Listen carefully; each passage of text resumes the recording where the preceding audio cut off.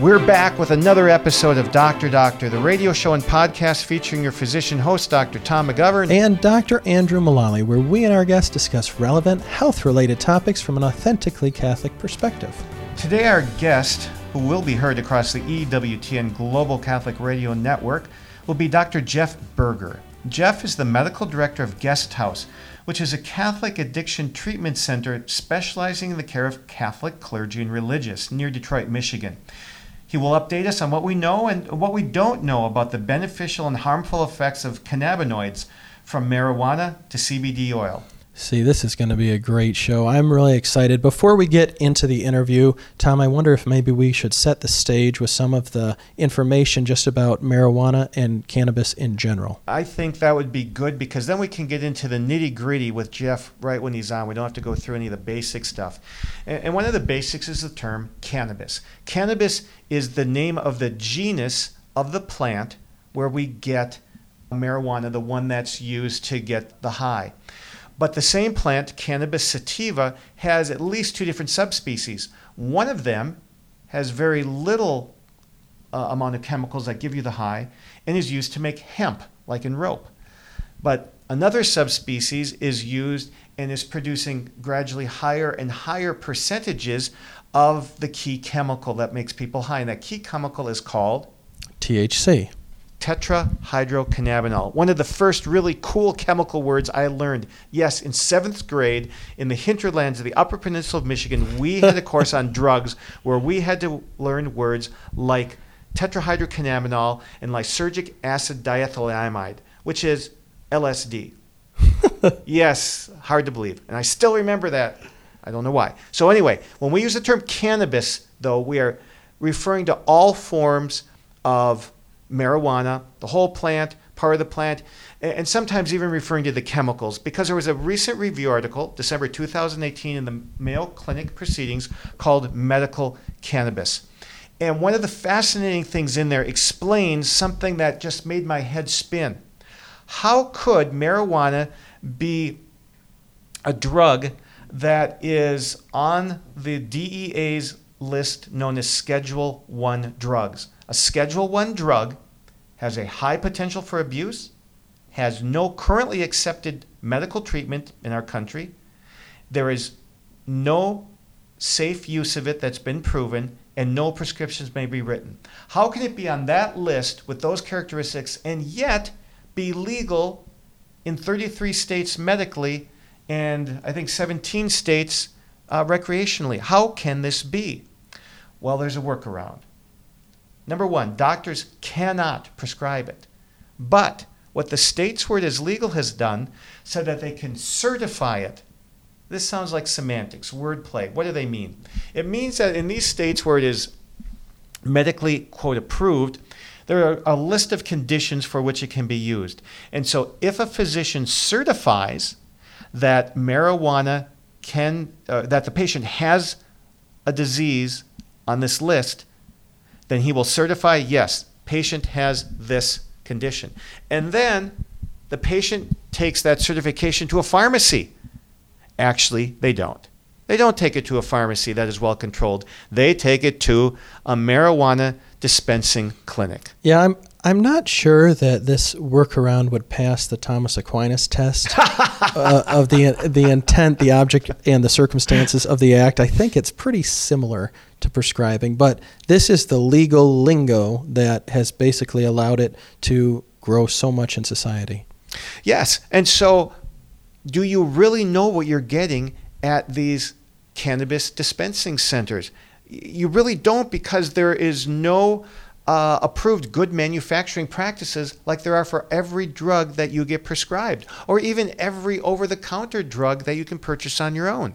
Yeah, it's something that, we've part of the question is, why is this growing so much? And we're going to get into that a little bit. But you've got to think about the people who are doing this. This is not the standard route with very well-controlled studies, very clean manufacturing, and very clear, safe medicines. We recall medicines because one factory someplace in China might have had a contamination. I mean, very far down the line just to be safe. There's no kind of quality control like that for the marijuana industry. And some of the diseases that states have said can be helped by marijuana, this doesn't talk about medical research, just what's on the list in certain states. Alzheimer's. That's my favorite, actually. Because? Think about it. I mean, I care for a lot of patients with Alzheimer's, and why in the world would we want to impede the abilities that they have left with marijuana? Exactly. It makes the brain do less of what the brain's supposed to do. Yeah, and I mean, they're already struggling with the stuff that they still have, and so that's just amazing. That's an awesome point, Andrew. Lou Gehrig's disease. Wasting conditions or cachexia, when the body's just not holding on to food or not very hungry, well, it does give you the munchies, right? That's right, and it does work. It does work. Yeah, it does increase appetite. Cancer, Crohn's disease of the intestines, various causes of seizures, glaucoma, hepatitis C virus disease in the liver, AIDS, muscle spasticity, really tight, stiff muscles in patients with multiple sclerosis. Of course, the one we hear the most about, severe chronic pain. It's the only thing that'll help my pain, Doc. Oh, many stories like that. And severe nausea and post-traumatic stress disorder. So those are some of the things that are out there. Now, the two key chemicals in marijuana that have been discussed nationally over the past few years are THC, which gives the intoxicating effect of the high, and CBD, which stands for cannabidiol, which has no intoxicating properties. That's correct. So drawing that distinction is important for the discussion. And our body has receptors, little buttons that these chemicals push on the cells to make them do things. And these little receptors or buttons are throughout the brain, in the fear and emotion center, in the memory center, the coordination area of the brain, the cerebellum, and especially in the front part behind your forehead, the prefrontal cortex. That's where we do all our higher level thinking and reasoning. And when you're impairing those areas or affecting them, you see the consequences of using the substances. And surprisingly, there are also receptors even in muscle, like in the intestines or the heart, also in the fat cells and some of the white blood cells of the immune system. So what are some of the things that THC does? Well, it impairs learning. It impairs memory. It blocks your ability to orient spatially and to keep attention. Yeah, it makes your heart go faster, your blood pressure go down, it dries out your mouth and your eyes. Isn't that great? And apparently does have some anti-inflammatory and pain-relieving properties. See, so that, I don't know if it would have been in that order if we were selling marijuana, but those are the scientifically observed facts about what this chemical does to your body. One key thing it doesn't do, and explains why people rarely, if ever, die of a, quote, marijuana overdose, is that it does not stop your breathing like opioids do, like morphine and OxyContin can. So that is a real advantage insofar as really it's not an advantage, it's more of a lack of a certain side effect. Yes. And then there's CBD. CBD doesn't make you high, and it only weakly reacts with those little receptors or buttons on the cells that the THC reacts with. And it has been approved as of a year ago, in late June of 2018. The FDA approves CBD oil solution to treat 2 rare seizure syndromes or epilepsy syndromes in children. And I know glaucoma is another thing that people talk about using marijuana for, but the data on that's extremely weak, and even the American Glaucoma Society is opposed to medical marijuana. So what are some of the health risks of marijuana? Well, while it won't stop you from breathing, it can give you a chronic cough, phlegm, bronchitis, chronic obstructive pulmonary disease, just like cigarettes do. Although no increase in lung cancer has been seen. Oh, so there's that. There's that. Right. Oh, and then motor vehicle accidents. Significant increase with THC, but not with CBD. So, yes, we want to legalize people picking up something that's going to increase their traffic accident rates from 22 to 36%. See, I kind of wonder in states where it's legal how that got through the legislature. The idea that we're going to have a quarter more, 25% more traffic accidents, that is just a scary thought. They probably didn't see the data. And then psychosis. So a psychosis is opposed to a neurosis, people with a psychosis are no longer living in the real world. They're living in their mind in a make-believe world. So the classic diagnosis of a psychosis would be schizophrenia. And this group uses more cannabis than any other group. It's one of the things that we learned in medical school is that people who may be predisposed to mental illness frequently, especially schizophrenia, the first time they have an episode is frequently after an episode of drug use. And so this also makes this group of people more violent. And we'll talk to Dr. Jeff Berger about that. Oh, and here we go. I quoted a number that was wrong. It is 33 states have legalized medical cannabis. 10 states have legalized recreational cannabis. There's some of the big states, though, right? Yes, because it's 20% of the states, but 25% of the U.S. population. Now, last year, $8.5 billion was spent on marijuana. It's expected to reach $75 billion in 11 years by 2030. Tobacco currently is at $125 billion a year. Man, see, so there's a lot of money behind this, and a lot of times those are the folks who are lobbying the hardest to get this legalized. You know, there's an article in JAMA, Journal of the American Medical Association, just from May 16th, 2019, on the need for federal regulation of marijuana marketing. I mean, not only is the United States only one of 2 countries in the world that has direct-to-consumer advertising for medications, but now online, there's this whole new Wild West of advertising for medical marijuana. One such well-funded site, which will remain unnamed because I don't want to drive anybody there, says that it can, quote, reduce anxiety, pain, and so much more, including reducing menstrual cramps, acne, and treat opioid addiction. But there's no national health warnings like with tobacco, and yet, in small print, on this website it says, quote, we cannot guarantee the accuracy of any marijuana information provided. In other words, this website is based on real facts, except that they've been changed. You know, I actually saw that article as well in JAMA, and it was shocking to me. The point that they brought out was who is being marketed marijuana. It's not the folks in chronic pain or with cancer at the end of their life. They're not getting mailers about this, and they're not seeing commercials. They're marketing this to young adults and kids, even teenagers. I think that's very dangerous. I know our guest, Jeff Berger, thinks it's very dangerous. They're really just trying to increase future clientele. Oh, yeah. And I mean, we know, and one of the things we're going to talk about is the number of people who start using marijuana. So many continue using it through their life. It's really not a one-and-done thing for most people. And what did you learn, Andrew, in Michigan about the average age of the person that was medically approved? Oh, yeah. It was shocking to me. You know, they have this poster child of this cancer patient in severe pain. Nothing else will work. Very near the end of their life. We just want to help them. So, of course, medical marijuana is the best thing. It gets legalized. You got to get the card. Average age of the card holder, 24 years old. I don't think 24-year-olds are the typical cancer patients in chronic pain. Oh, yeah. And I mean, that's just an example, or really, it just shows how the people who are advocating for this and what they're describing the need for, it's really not the people who are using it. Most people are using it recreationally. And before the break, we have our patented medical trivia question of the day, which is related to our topic. According to the World Health Organization, about 2.5% of the world's population consumes cannabis in some fashion. In the United States, the most recent figure was 3 times that. 7.5% of those over age 12 consume it. Here's the question. Which state, according to a Substance Abuse and Mental Health Services Administration 2017 survey, had the highest per capita use, and that 16.3% of this state's citizens aged 12 and older used it? Man, 1 in 50 chance.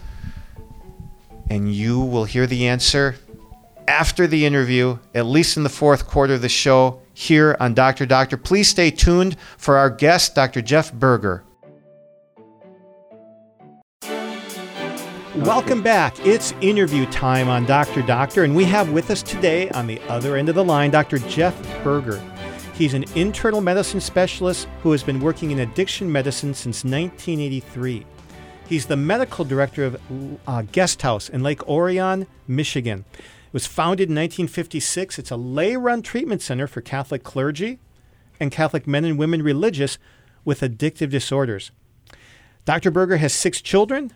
He's been married for 43 years, and his wife, Ann, loves his sense of humor, just like Andrew and my wife love our senses of humor. You can interpret that any way you want to. Jeff, thank you for being back with us on Dr. Doctor. It's a delight to be with you, Andrew and Tom. Well, Jeff, I would like you to start with a story. I want you to tell the story of an adolescent boy or girl who starts using marijuana. What's the natural trajectory of their life? Yeah, that's a great question, Tom. So a young boy or a young woman who starts using marijuana, first of all, the landscape is changing, but most oftentimes they're led into it by a peer or a group of peers. And sometimes nowadays also by a parents educating their children into marijuana use.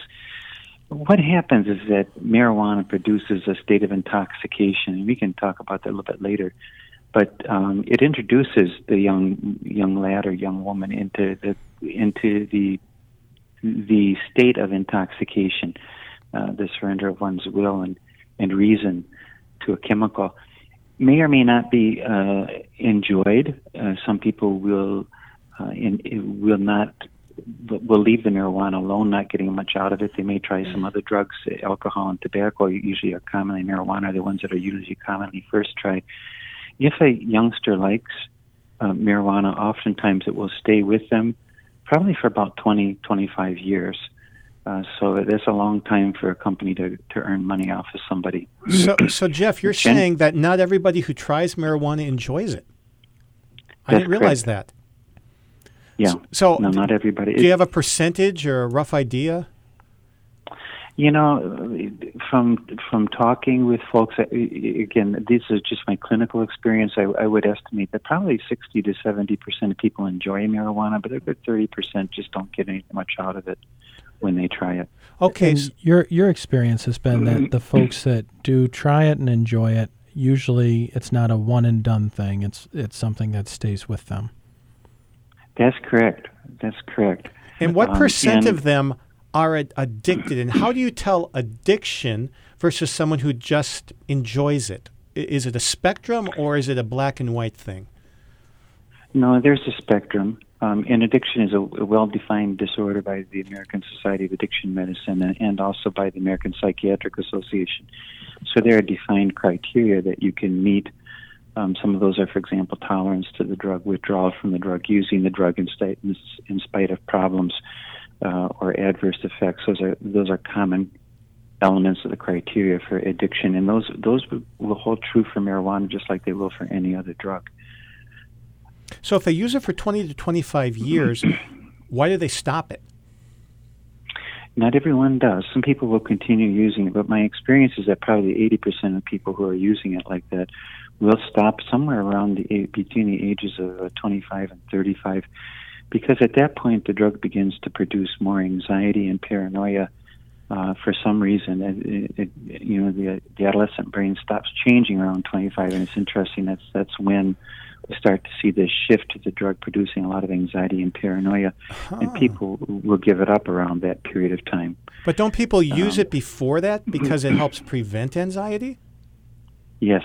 Oh. So there's a shift that happens for some reason about that time, and that's not understood at all from myself, either clinically or in the literature. Well, since you brought up anxiety and paranoia, Alex Berenson published a book recently about the relationship between marijuana and violence and those with psychoses like schizophrenia. What is the relationship there? Oh, it's real clear.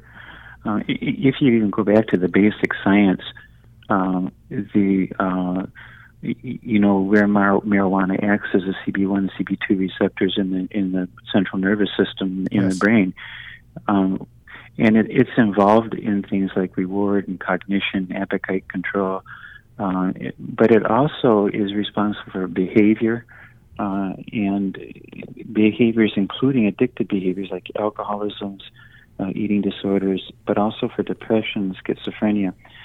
So what's happening nowadays, of course, the THC potency is much higher. Yes. Also, because of the deliberate genetic breedings, the CBD content of marijuana plants is generally lower. So whereas which has a multiplicative because the CBD reduces the marijuana. psychosis effect of THC, doesn't it? If there's more CBD, yes. CB1 alters the configuration of the marijuana receptor in the brain, so that THC doesn't bind as well to it. Got it. Now, Dr. Berger, you had kind of dispelled one of the things already that I've heard frequently, many people claiming that you can't get addicted to marijuana. A lot of people, I find people who are marijuana advocates, so to speak, try and draw a lot of parallels to things that are legal at certain ages, like nicotine and alcohol. One of the things that I wondered if you could address was the type of intoxication that folks experience with marijuana. Can you consume marijuana without becoming intoxicated? I mean, like someone would consume alcohol appropriately. Do people smoke marijuana for the flavor? Or would you say that this is distinctly different than alcohol or other drugs?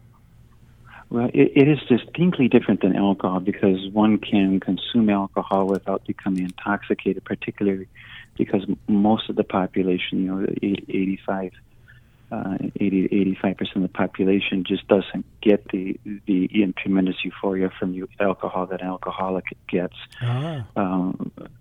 But even so one can enjoy alcohol, the flavor of it, the way it goes with the meals, perhaps some of the effect of the lessening of anxiety that might happen, and the increased sociability that can happen when you drink a glass of wine with a meal with a friend. All of these things can happen, but they don't reflect intoxication. Intoxications are I've become very interested in this.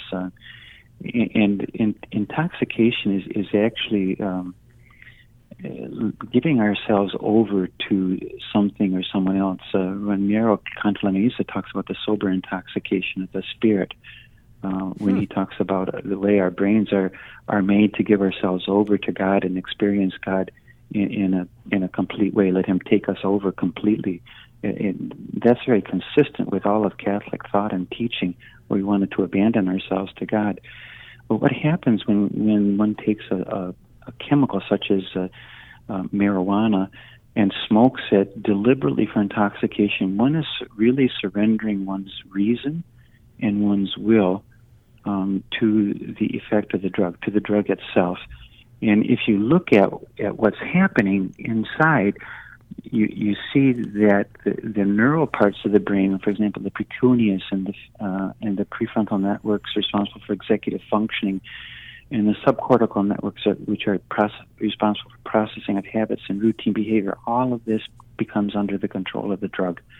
And all of it is subverted to continue use of the drug.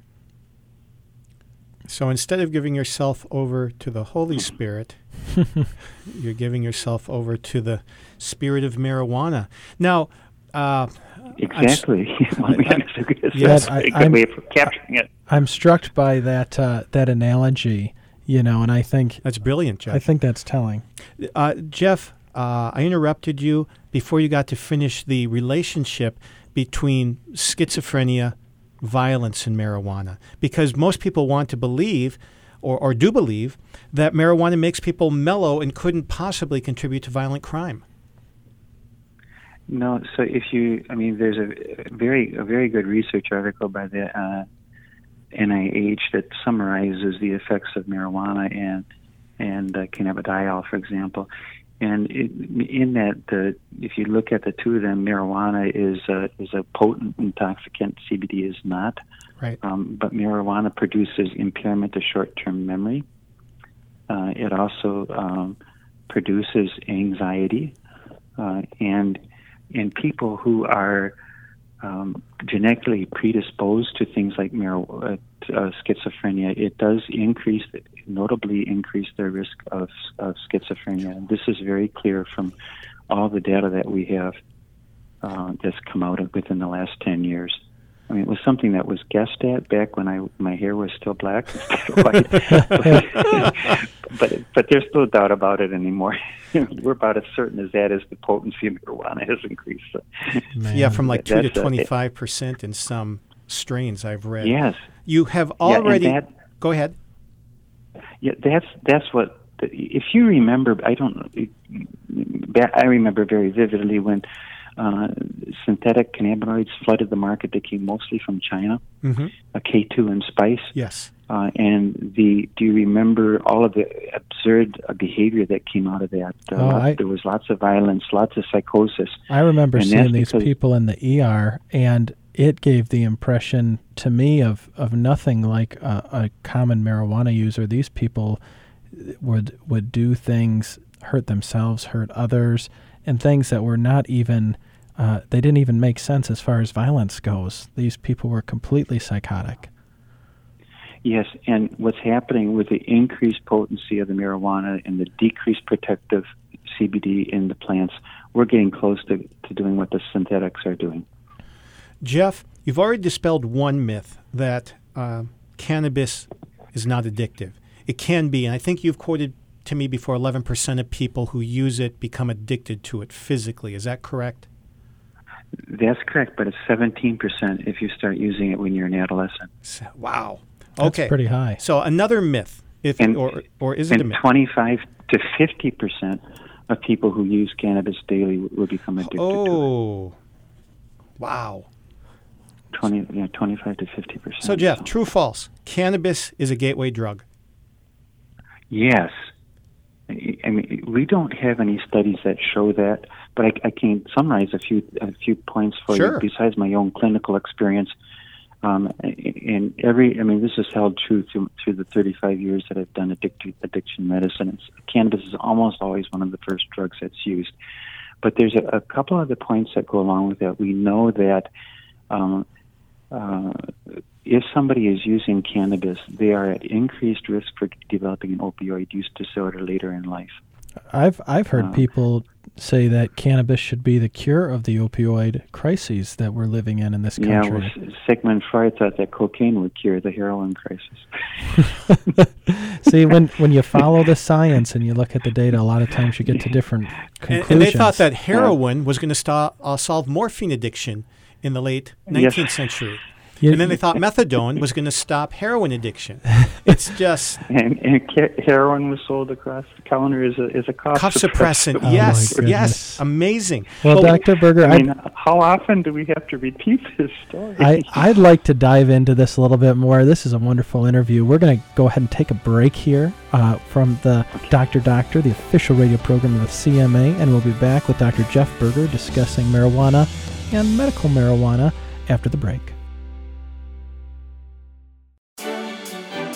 We're back with the third segment of Dr. Doctor, back into the interview with Dr. Jeff Berger. Jeff, in the last segment, we briefly touched upon the relationship between marijuana and its helpfulness in opioid use disorder. In fact, in today's editorial page in my newspaper here in Northeast Indiana, it mentioned that it doesn't help. What do you know about marijuana use for treating addiction to opioids? We don't have any scientific data because I think no one's had the foolishness to try that. But this has been a common sort of thing that does go on, and even in some places it has been. I remember people trying to use psychostimulants to treat cocaine use disorder. This does not work. Once addiction's present, you can't treat addiction by using another addicting drug. You're just furthering the disease process with a different drug. Well, and especially, I like how you describe the disease process. The addictive behaviors are still present. You can't rob Peter to pay Paul. I've had a lot of patients tell me, that they smoke marijuana, even though it's illegal where we're recording in Indiana. But they say, it's the only thing that works for me. Dr. Berger, what are some of the upsides, according to marijuana users, that they are pursuing when they smoke marijuana, especially for medical purposes? Muscle spasticity is relaxed. It's anti-epileptic function. It lowers intraocular pressure, so it's useful for treating glaucoma. It increases your appetite, so it's useful for wasting syndrome. It looks pretty when it grows. It smells nice when you. It makes you grow 3 heads and be more smarter, and or at least think you are. Yes. But I'm a little bit. I think one of the things that if you look at what the literature and what's in the print and everything that's being promoted, something that puzzles me about marijuana that's not present with any other drug that I'm aware of. There's almost an evangelistic quality that goes on with people who are using marijuana. That's a good insight. It is. Well, it's almost like they're trying to convert the whole world to this drug. And, I'd like to go at it from a different angle.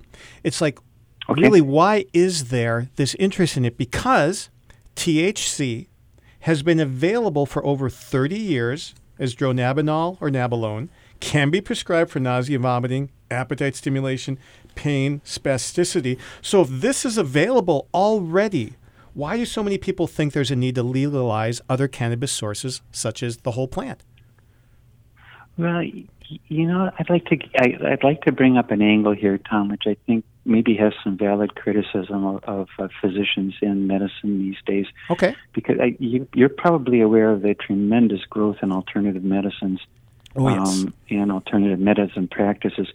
And within the young, especially the millennials, there's a great distrust of the established healing. I mean, anything that's establishment, there's a great distrust in it. And so they're looking more for natural kinds of products rather than highly refined, technologically produced products. And I think that might be one of the drivers that's going on right now with marijuana being seen as something that nature produces, and therefore it's very hard to argue that it would be something, nature would produce something bad. And I was thinking, so does this mean that they would rather chew on the bark of a willow tree than take an aspirin, eat a foxglove plant than take digitalis, or chew on the bark of a cinchona tree instead of taking anti-malarial medicines for malaria? I mean, to me, that's the analogy. Yeah, I think that's a good way to look at it. The other thing is that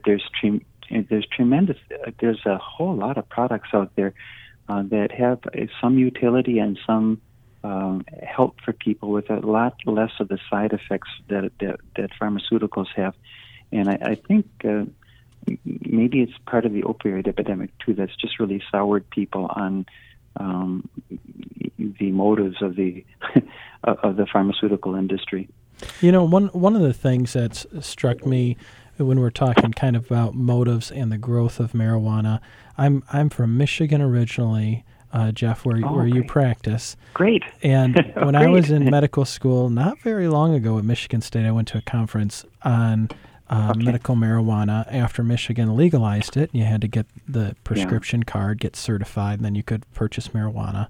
The marijuana, it was always the poster child's kind of a cancer patient or some frail person, or even folks with chronic intractable pain or seizures, things you'll read about. And I was surprised to learn that the average age of the card holder in Michigan, at least when I was there, was something like 24 years old. What with this big push for legalizing it, especially for patients, who say nothing's worked until they tried marijuana, is there not better alternatives? Do we not have anything better? What's pushing this forward? I think there's two things. Number one is the recent article in JAMA documenting the tremendous marketing that's going on and the potential for this to expand what is an $8 billion industry to upwards of $35-50 billion per year. That's one of the things that I think is pushing it. The second thing that pushing it is if you have something that might relieve a bit of muscle spasticity, but at the same time is producing a state of intoxication. One of the things that I've seen people confuse over the years, and especially you can see this in opioids, confusing pain relief with the intoxication that the opioids are bringing. Yes. And they're not aware of it because all of this is happening not in the conscious part of the brains, but all this addictive kind of activation is happening in parts of the brain which are not on the level of consciousness. So people like the product; they think it's doing them well. But I wonder all the time how much of this is just the euphorogenic properties of the drug. That's a great covering up point. everything else. Kind of the classical conditioning, the Pavlovian response where they ring the bell. He doesn't know why he's salivating when he hears a bell ring. But that makes sense. I've often wondered, kind of tongue-in-cheek, I wonder if they put nicotine in diabetes medicine if people remember to take their pills. I just woke up. I feel like I really need to take my pills this morning. Yeah. No. Yeah, I hear you. But that would be a conflict of interest, Andrew. Don't do it. Don't go there. Yeah, they aren't marketing that yet. But you bring up a good point. There's a lot of money to be made by the people who are selling marijuana. What about the evidence on Dr. Doctor? We're really big on where does the evidence lead us?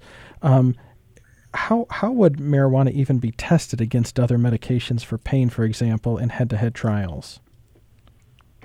It hasn't that I'm aware of, but we know that there are better drugs for almost everything that marijuana does than marijuana.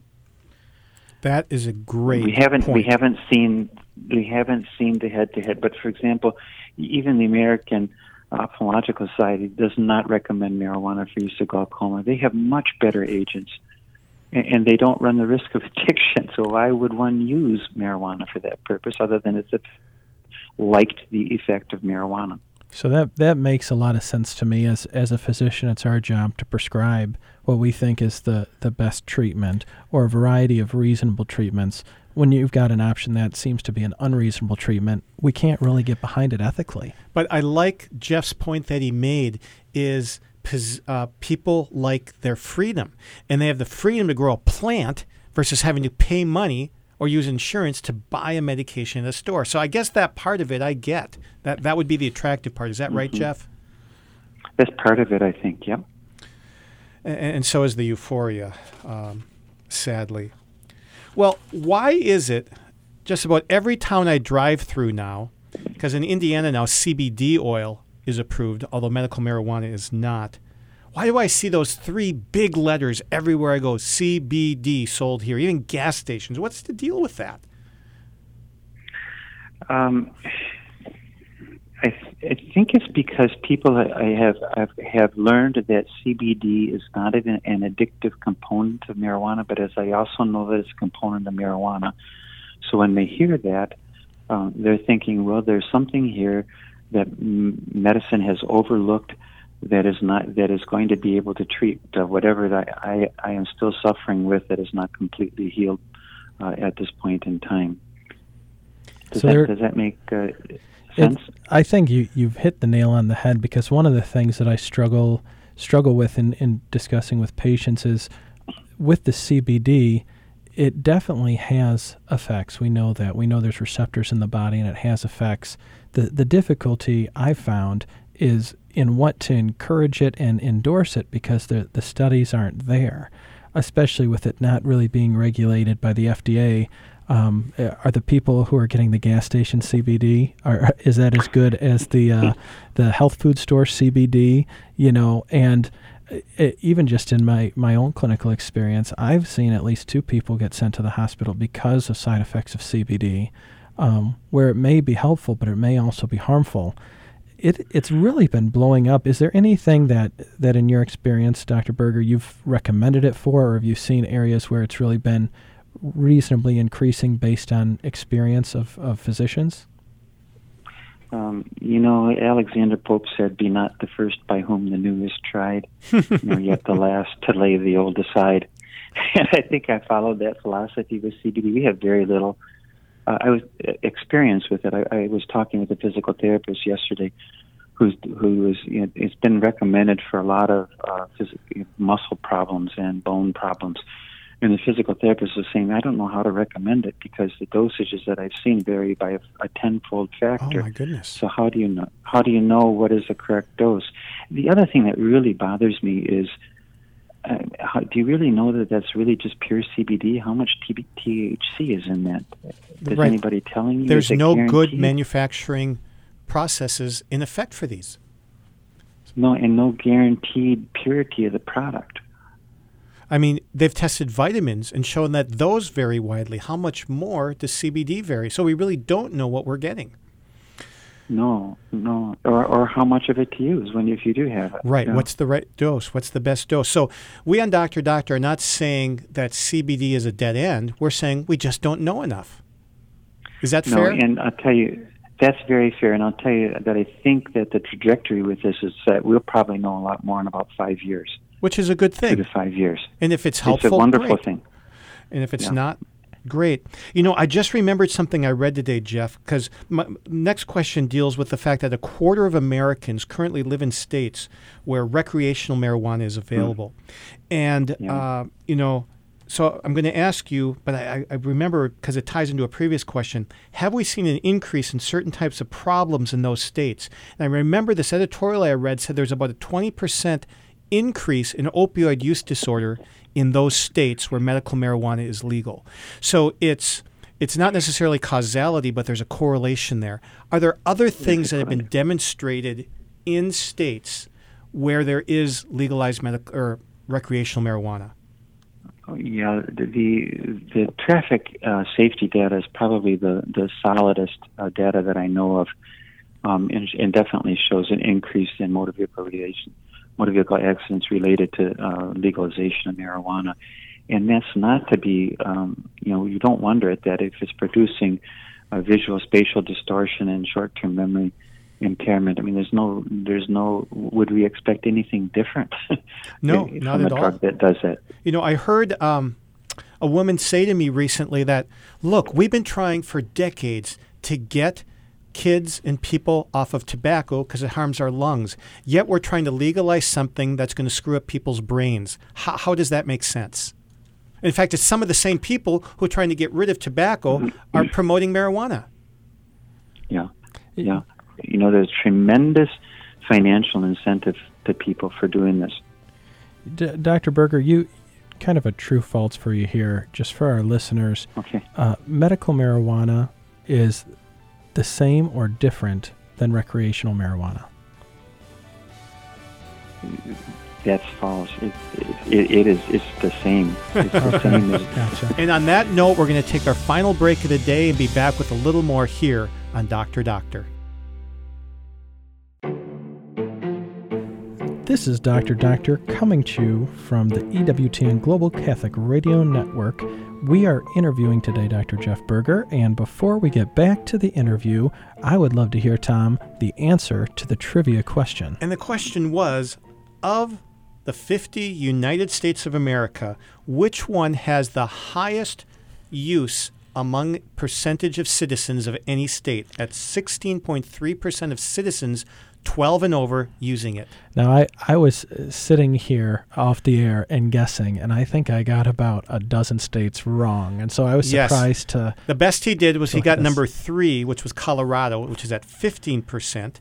Number 2 is Vermont at 16% even, and at 16.3%, we go as far north and west as we can to Alaska. Frequently overlooked, but not by marijuana dispensaries. But not by marijuana dispensaries. So we are back to Dr. Berger. We have at least 2 key concepts we want to go through. The first is a pretty basic one with other drugs, but we haven't considered it, but that there is such a thing as withdrawal in marijuana users who become addicted.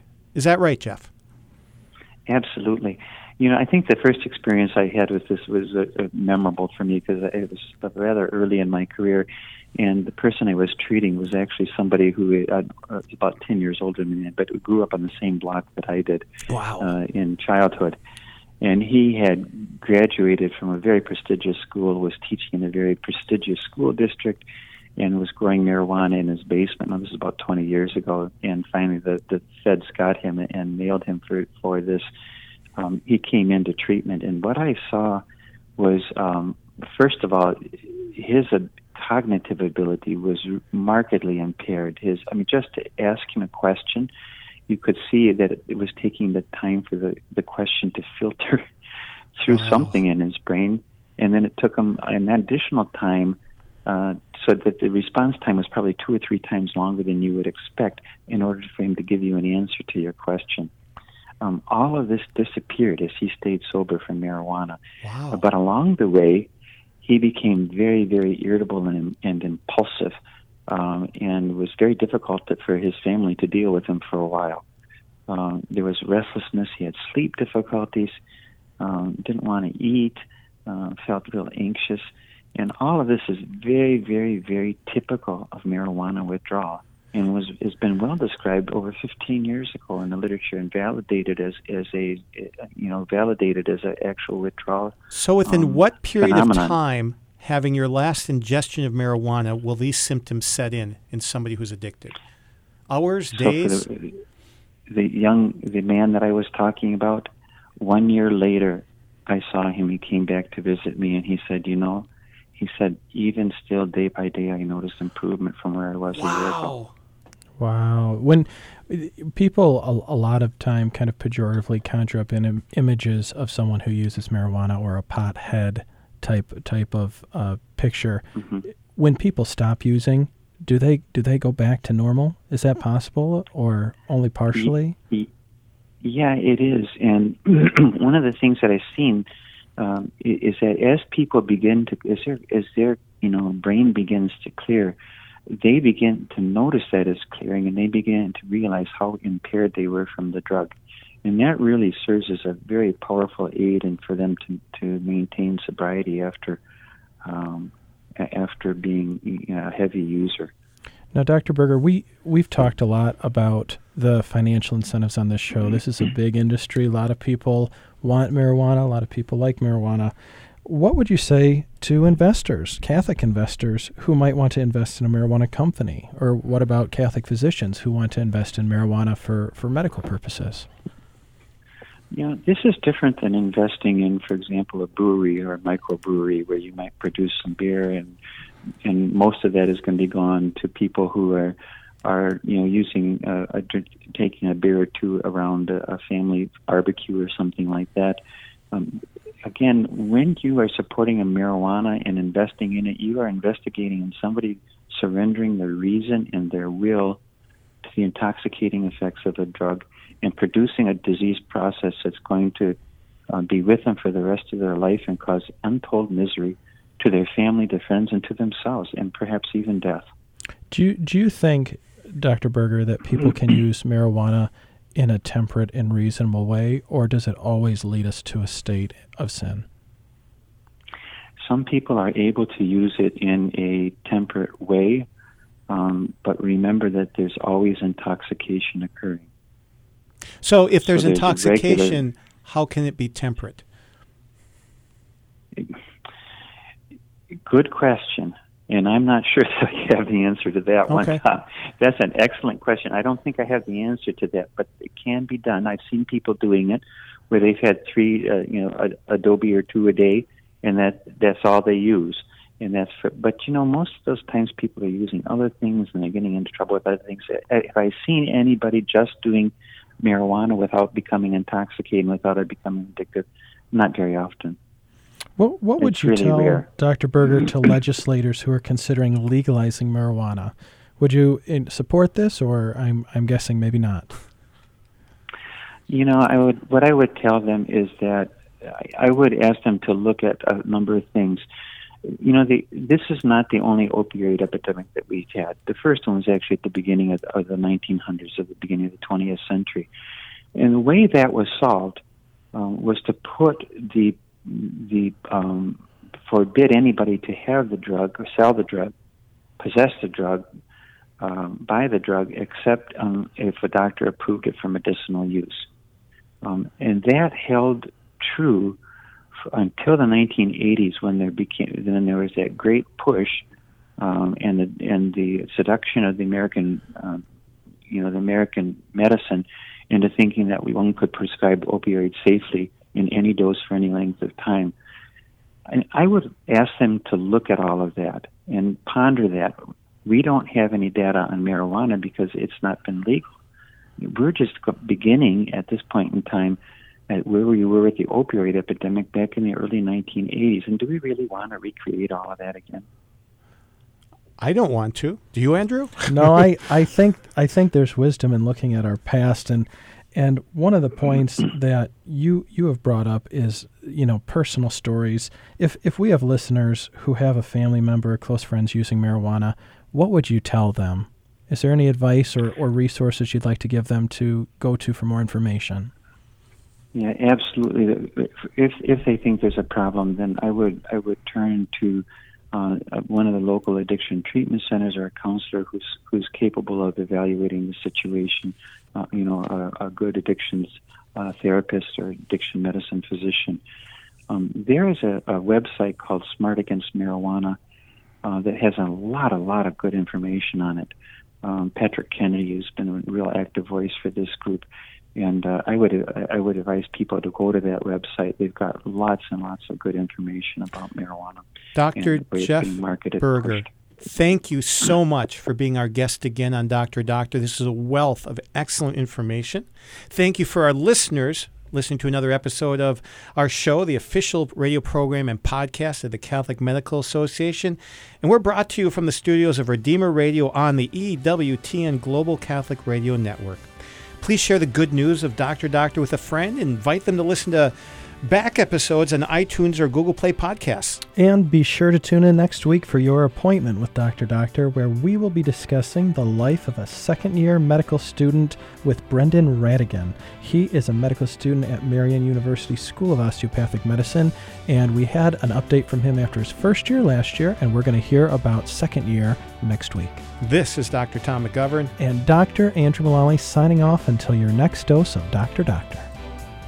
Dr. Doctor is the official radio program of the Catholic Medical Association, whose members are dedicated to upholding the principles of the Catholic faith in the science and practice of medicine. The views expressed on Dr. Doctor do not necessarily represent those of your co-host or the Catholic Medical Association.